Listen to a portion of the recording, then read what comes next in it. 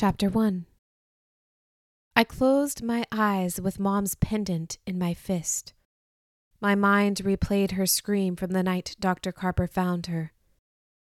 Every morning for the last 14 years, I awoke from the nightmare and expected her to appear and replace the scream with a whisper. "I'm home, Pero, and I'll never leave again." But when I awoke, she was gone. And now, on the afternoon of my 17th birthday, the same man who took Mom away would come for me. I opened my eyes and stretched up to peek out the car's window. Teens chilled on the lawn in front of the high school. I scanned the entire area, but no one looked out of place. No strange men dressed in dark clothes lurked nearby, ready to snatch me. I jolted when the car door opened. Henry slid into the driver's side and slammed the door. "Hey there, birthday girl. How was your last day of school?" I buckled my seatbelt. There'd been no strangers inside the classrooms or halls. I'd watched. "You okay, Ro? Why do you keep calling me that?" I glanced back toward the lawn. Henry shrugged. "What's wrong, Pero?" "Nothing." "You're twirling your hair again." Henry put the keys in the ignition and turned on the engine. "You do that when you're nervous." "Since when do you notice my habits?" "I picked up a few things over the last 4 months." "It wasn't my idea to make you my bodyguard." When Henry appeared at our front door one day, Dad insisted on hiring Henry and converted the garage into a room for him. Dad and I would have thought Henry was some stalker looking for a way to ask me out if he hadn't shown us the feather necklace. It wasn't all that terrible, with Henry's kindness and good looks. He was cool for a Lasari. His blonde, bouncy curls, light blue eyes, and long, slender nose caused many heads to turn toward him. But not mine. Henry waved back to a girl getting into her car. "Is she a senior too?" I asked. With the girl's naturally wavy hair and sweet smile, Henry had to find her attractive. A flash of adrenaline tingled through my body. Why did I care if he did? Henry moved the gear to reverse. "Who?" Henry backed up without looking. Someone laid on their horn and he slammed on the brakes. I lurched forward. Wowzer.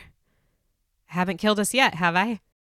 As soon as Henry arrived, he got his driver's license and insisted he be the one to drive me to and from school.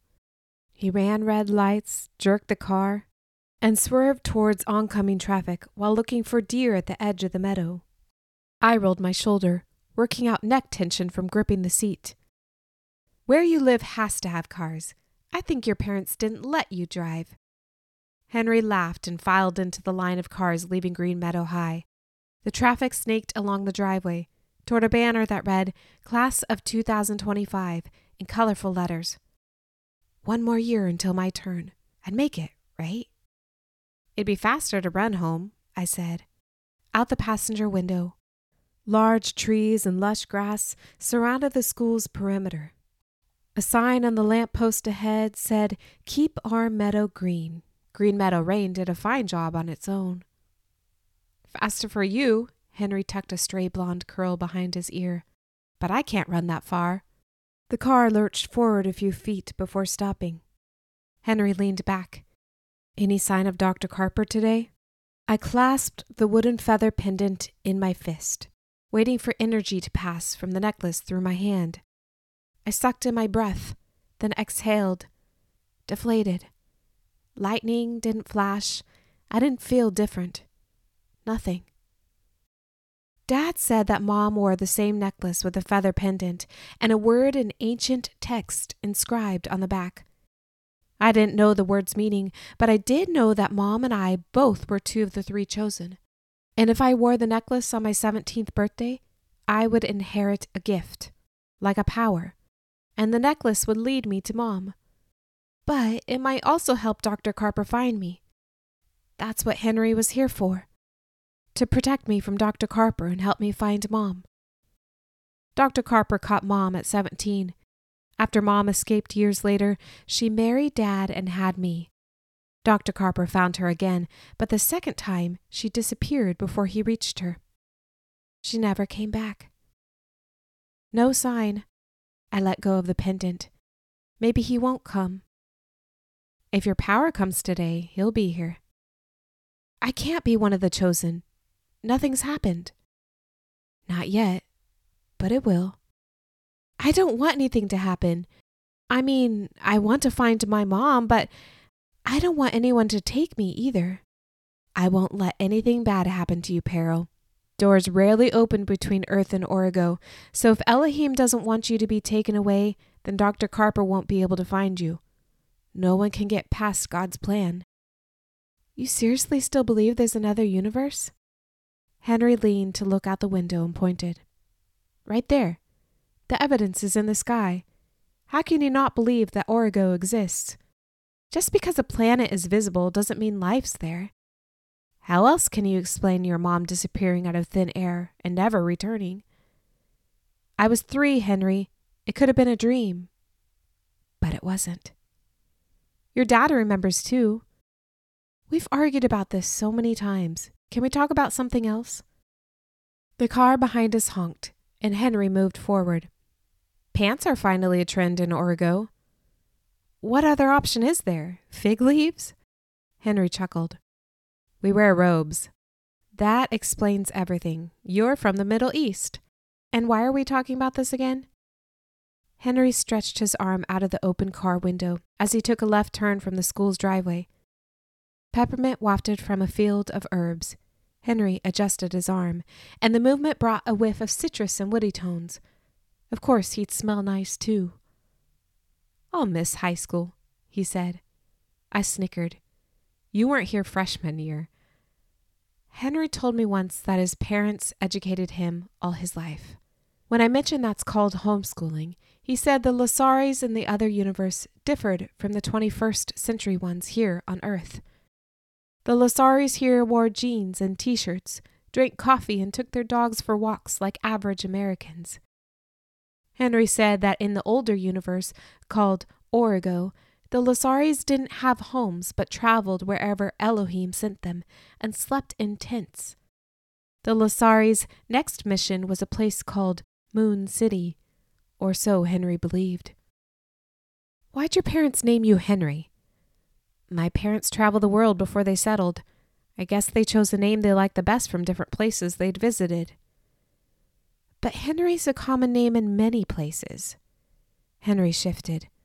No questions, Peril, remember? You always say that.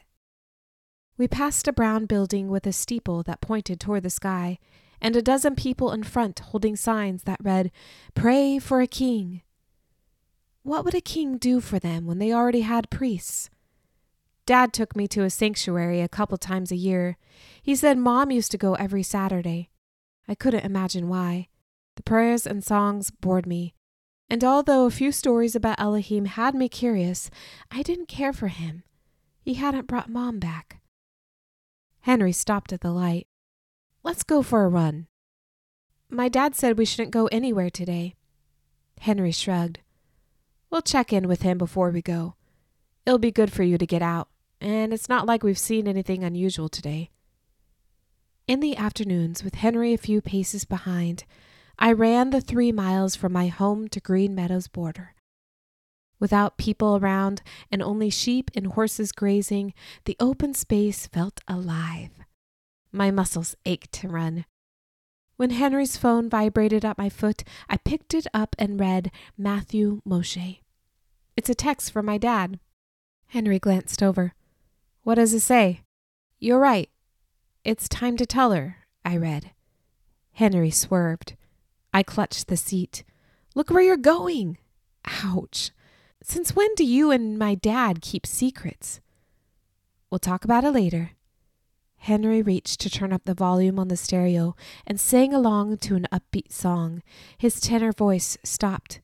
Come on, Peril. The sway of his head resembled a cobra. Someone told me you played guitar and sang at a school assembly once, and a line of guys asked for your number.